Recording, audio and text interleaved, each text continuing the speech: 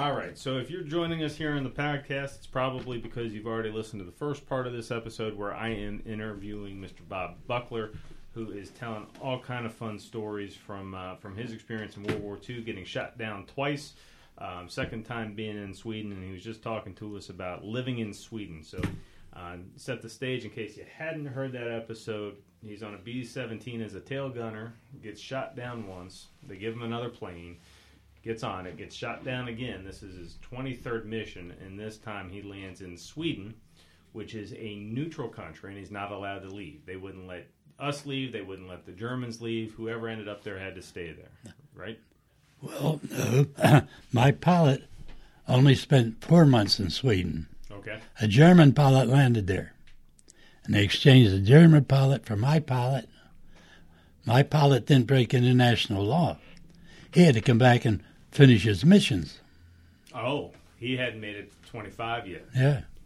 All right, so he's got 23. Yeah. So he had to go back, and they made him go back and do 2 more runs. Yeah.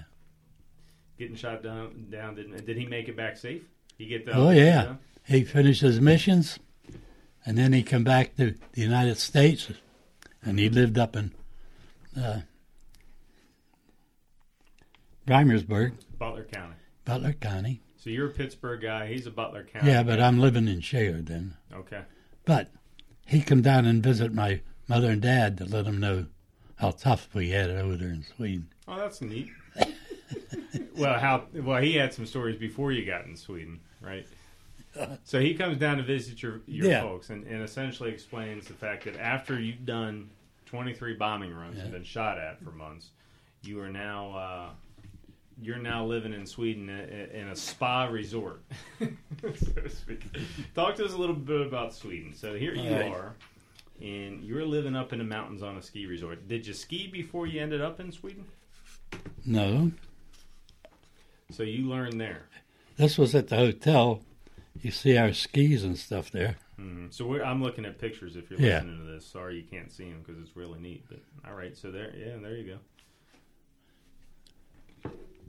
So you have the opportunity to learn to ski.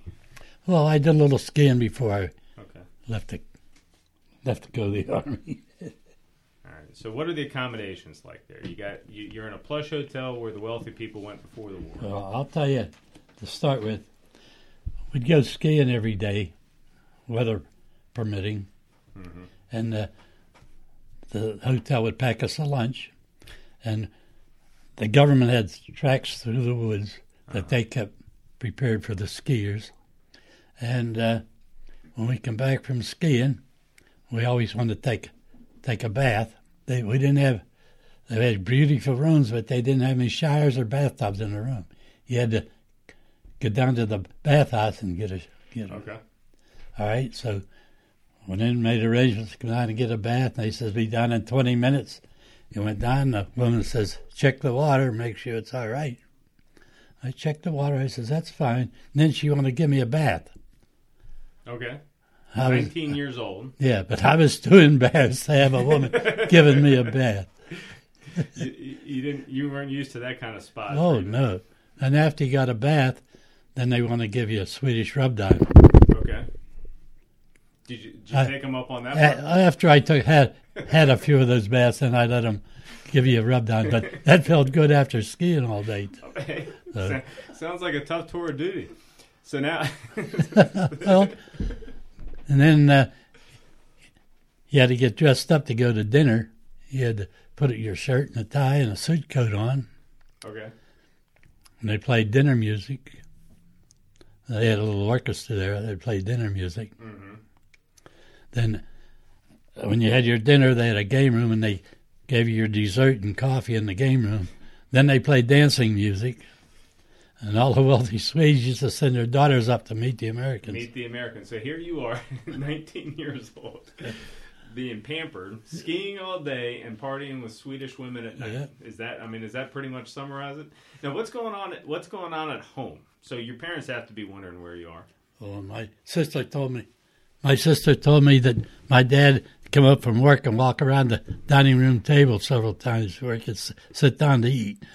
He was so concerned, He's nervous. Now, had you able to were you able to get word to them about where you are? Did the Army reach out to them? Or? After we were there about 2 or 3 months, the military had come up, told us we can write 1 letter a month home, and he'd put it in with the military mail. Okay. And send it back with his mail to the state. All right. But did your parents know where you were before that? So you're 2 months in Sweden. Well, all my mail went home missing in action. Okay. So they have no idea for 2 months where you are. No. And the Army just didn't tell them because the Army knew where you were. They were paying you. They were paying us. Right. All right. So then you get a letter out home saying, "Hey, I'm skiing." Yeah. What a turn of events for your folks. Here they think they've lost a son, and it turns out he's been living in a fancy ski resort for the last couple of months. I was saying when my pilot got home and told him how tough we had it. He's eating well, dancing well, and skiing. Yeah, and you had the women make your beds for you in the morning and clean up your room. And that sounds like a trip a lot of people would pay a lot of money for right now. But I wouldn't want to get there under the circumstances you got there. But once you're there, hey, why not? Yeah, almost a year, like a vacation, All right, so I want to ask you a couple of questions about what you're doing these days. So I understand, with your stories, I understand that you're active in the local veterans community, and there's an organization called the Veterans Breakfast Club you participate in. Tell me a little bit about that. Maybe there's some veterans that are listening to this that need to know a little bit about it. Well, I belong to VFW. Mm-hmm. In fact, I was one of the original members. Which VFW do you go to? It's Shaler Township. Shaler. 9199. Of course, I've been at the Vars vets a few times. Over here in Mars. Yeah, I've stopped in a few times. We even have some of our breakfasts up there. So what does the Veterans Breakfast Club do? What they do? Well, they have a breakfast club, and they have the veterans get up and tell stories. It's a monthly deal? Every month? Yeah. Okay. And it gives you locations of in there where it is. That's why I thought you might enjoy it. You've been invited to speak there? Oh, they call me up once in a while because some of the stories they get, it's pretty sad. Tough, yeah. And experience. When they get pretty tough, then they have me tell them my stories, and I get them laughing. You bring the mood back. Let me tell you about my vacation for 8 months. Well, the master of ceremonies, I've known him for several years now. I know you now. Yeah. And he calls me up whenever somebody wants to put a program on, he'll call me up and ask me to go speak. Mm-hmm.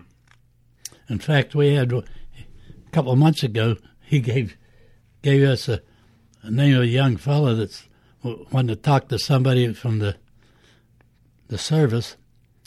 And how old was he? That fellow that we had. Boy in England? Yeah. No, he's a high school student in England. Yeah. Okay. Doing historic work. Yeah. He wanted some of my stories. A high school kid from England wants to ask you some stories. Yeah, but he was from the States here. I don't know what he was doing in England. Moved to England. Okay. And But- so he interviewed you. Well, he never called me up. I think Jack gave him something about the.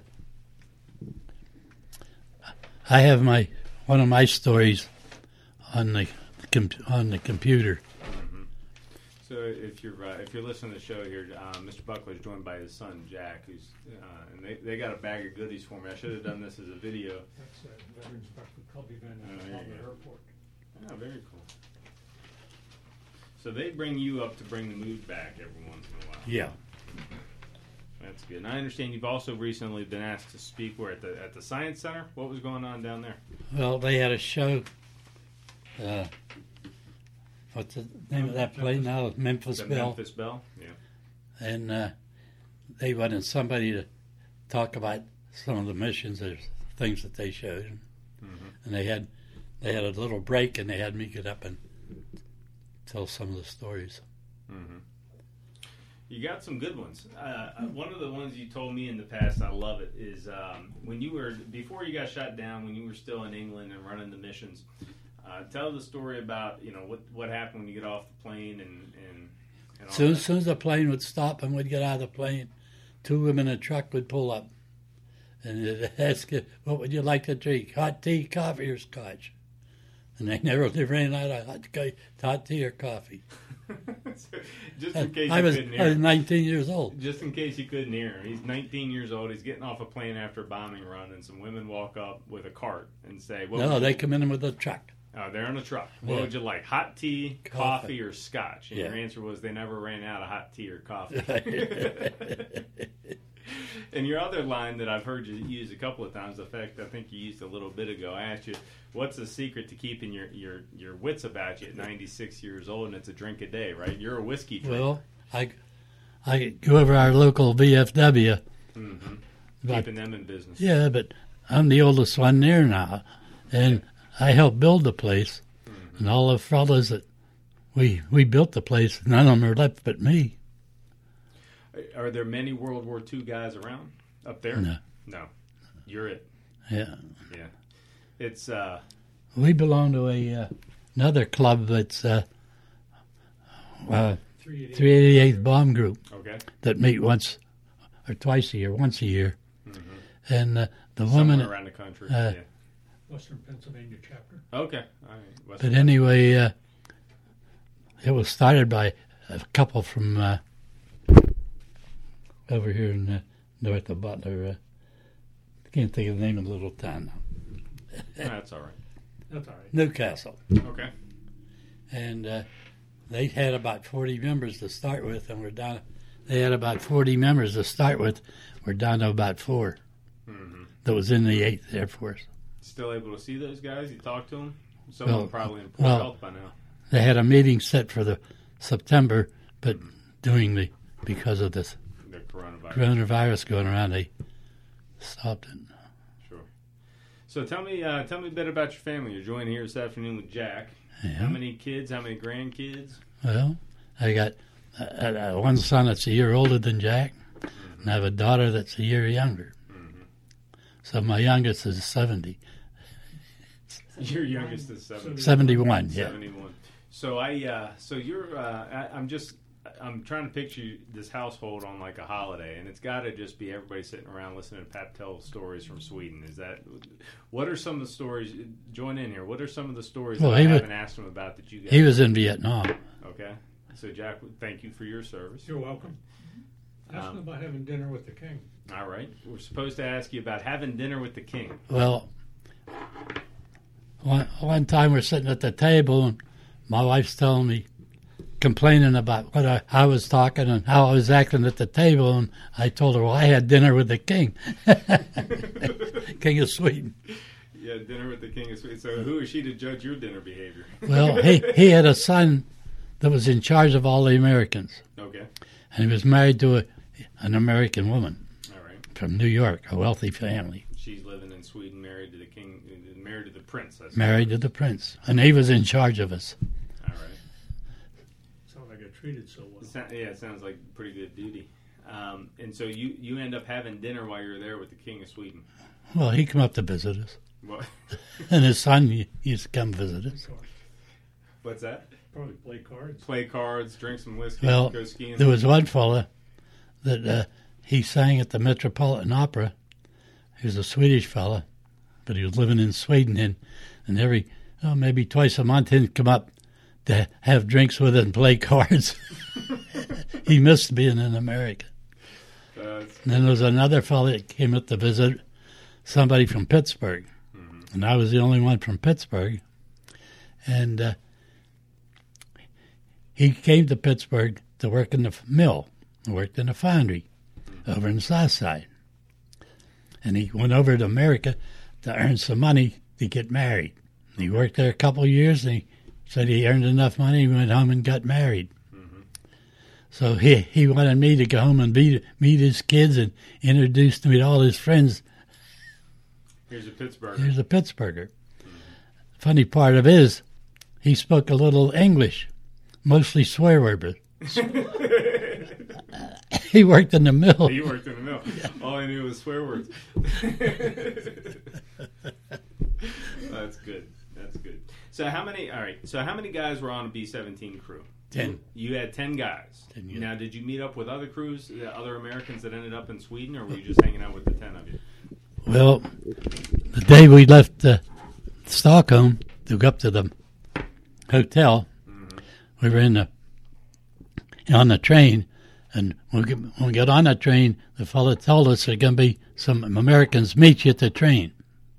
We get up there, and there was a bunch of old GIs there, and we had trained with them here in the States. No kidding. So, boy, were they glad to see us. And we were in walking distance from the train station over to the hotel. He picked up our bags and told us about how great it was in the hotel. You just lucked out. You have no idea, guys. You just hit the lottery here. And they told us how great it was in the hotel. We couldn't believe them until we lived there. I can't imagine. Just that, you're living around here. You're in high school. All of a sudden, you're training. You're flying around in a B-17. Now you're living in a Swedish hotel skiing. From near death to near heaven. Yeah, right. Exactly. Well, all the people in the town liked to see us too, because it seems like everybody there had a relative in the United States. Sure, you guys are mini celebrities living there in the town. Oh yeah, and they'd say, up at the hotel, right? They'd say, "Don't you know my uncle so and so? He lives in Minnesota." It's a big place, folks. Well, they can't believe how big the U.S. was. Don't you know my? But their town was about the size of Etna. I don't know if Yeah. That's how big the town was, And how have you ever been back? couldn't afford it. Couldn't go there and do that again. I'm curious. Is the hotel still in business? It's probably still. Now, the hotel burnt down, but they rebuilt it. It's still a resort. They're still around. And you can see the lake in the hotel from your phone. What'd you do when the snow melts? What'd you do in the summer? You were there through the summer. Oh yeah. Well, of course, the first thing we had to buy was a bicycle, because very few people had cars. And then they had a park for the town where you could play ball and stuff. And Saturday nights they had dances. You're on vacation. You're like a college kid home for the summer, basically. Yeah, and getting paid for it. Getting paid. You still speak any Swedish? Bara svenska. Would you just tell me? And jag älskar dig. Yeah. That means I love you. You learned that. he used that every Friday night, didn't he? I've never heard that before. Jag älskar dig. This is But it was surprising how many Swedes could speak a little English, because they learn English in schools. And, of course, being so close to England, too, a lot of English people came there. from what I understand, over in Europe, they have a word for people that aren't bilingual. Do you know what it is? American. That's probably how it was, huh? Yeah. All right, what else? Let's get one more good story in here before we wrap this thing up. What else do I need to know? Well, they declared that when Japan surrendered, where were you? And tell them what happened after. All right, so the prompt here was, where were you when Japan surrendered? they just surrendered on a Sunday. I was home. And I used to thumb my way home from Columbus. But then going back, I always want to be sure I got back, and I bought a round-trip ticket on the train. Okay. And I always use it just to go back. So I got the train on Sunday, got in Steubenville. The town mobbed the train. Oh, no kidding. They had drinks and food and all kind of stuff. How about that? Oh, they were there for about 2 hours. And I thought, the hell with this. I got off the train. I caught the next train back to Pittsburgh. But I didn't get home till the next day. You had a good time. Well, I couldn't get out of town. It's there's things about World War II that of course I didn't experience and can't ever know, but just the unity of the country behind the effort. Jack, you're sitting here, you're a Vietnam guy. That's something that's been missing, and then to some extent in the last 20 years, the conflicts. But I got to tell you something about him. He graduated from Penn State in May. Mm-hmm. He was drafted in August. Mm-hmm. A few months later, he was in Vietnam. Just like that. Oh my! He didn't have Swedish duty there, though. I don't know. He won't tell you either. His wife's here. I should ask him if he speaks any Vietnamese. I love you. I love you. All right. Well, listen, this has been an absolute pleasure. Thanks for coming and telling some stories. I'm sure the people that are listening to this are finding it fascinating. Any other words of wisdom? No, I just wanted to show that's one of their big holidays, May Day. Mm-hmm. They're putting up the flag, or not the flag, the pole. Maple pole, yeah. And then they had a big party. That was taken at the hotel grounds there. Fantastic. All right, very good. Well, I'm going to wrap up the recording here. Thanks for listening to us.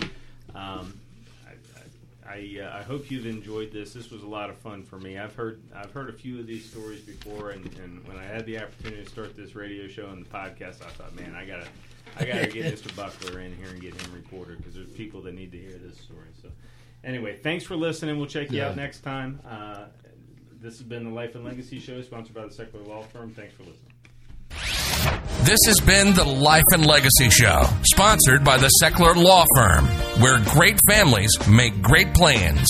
SecularLawFirm.com or call 724-841-1393.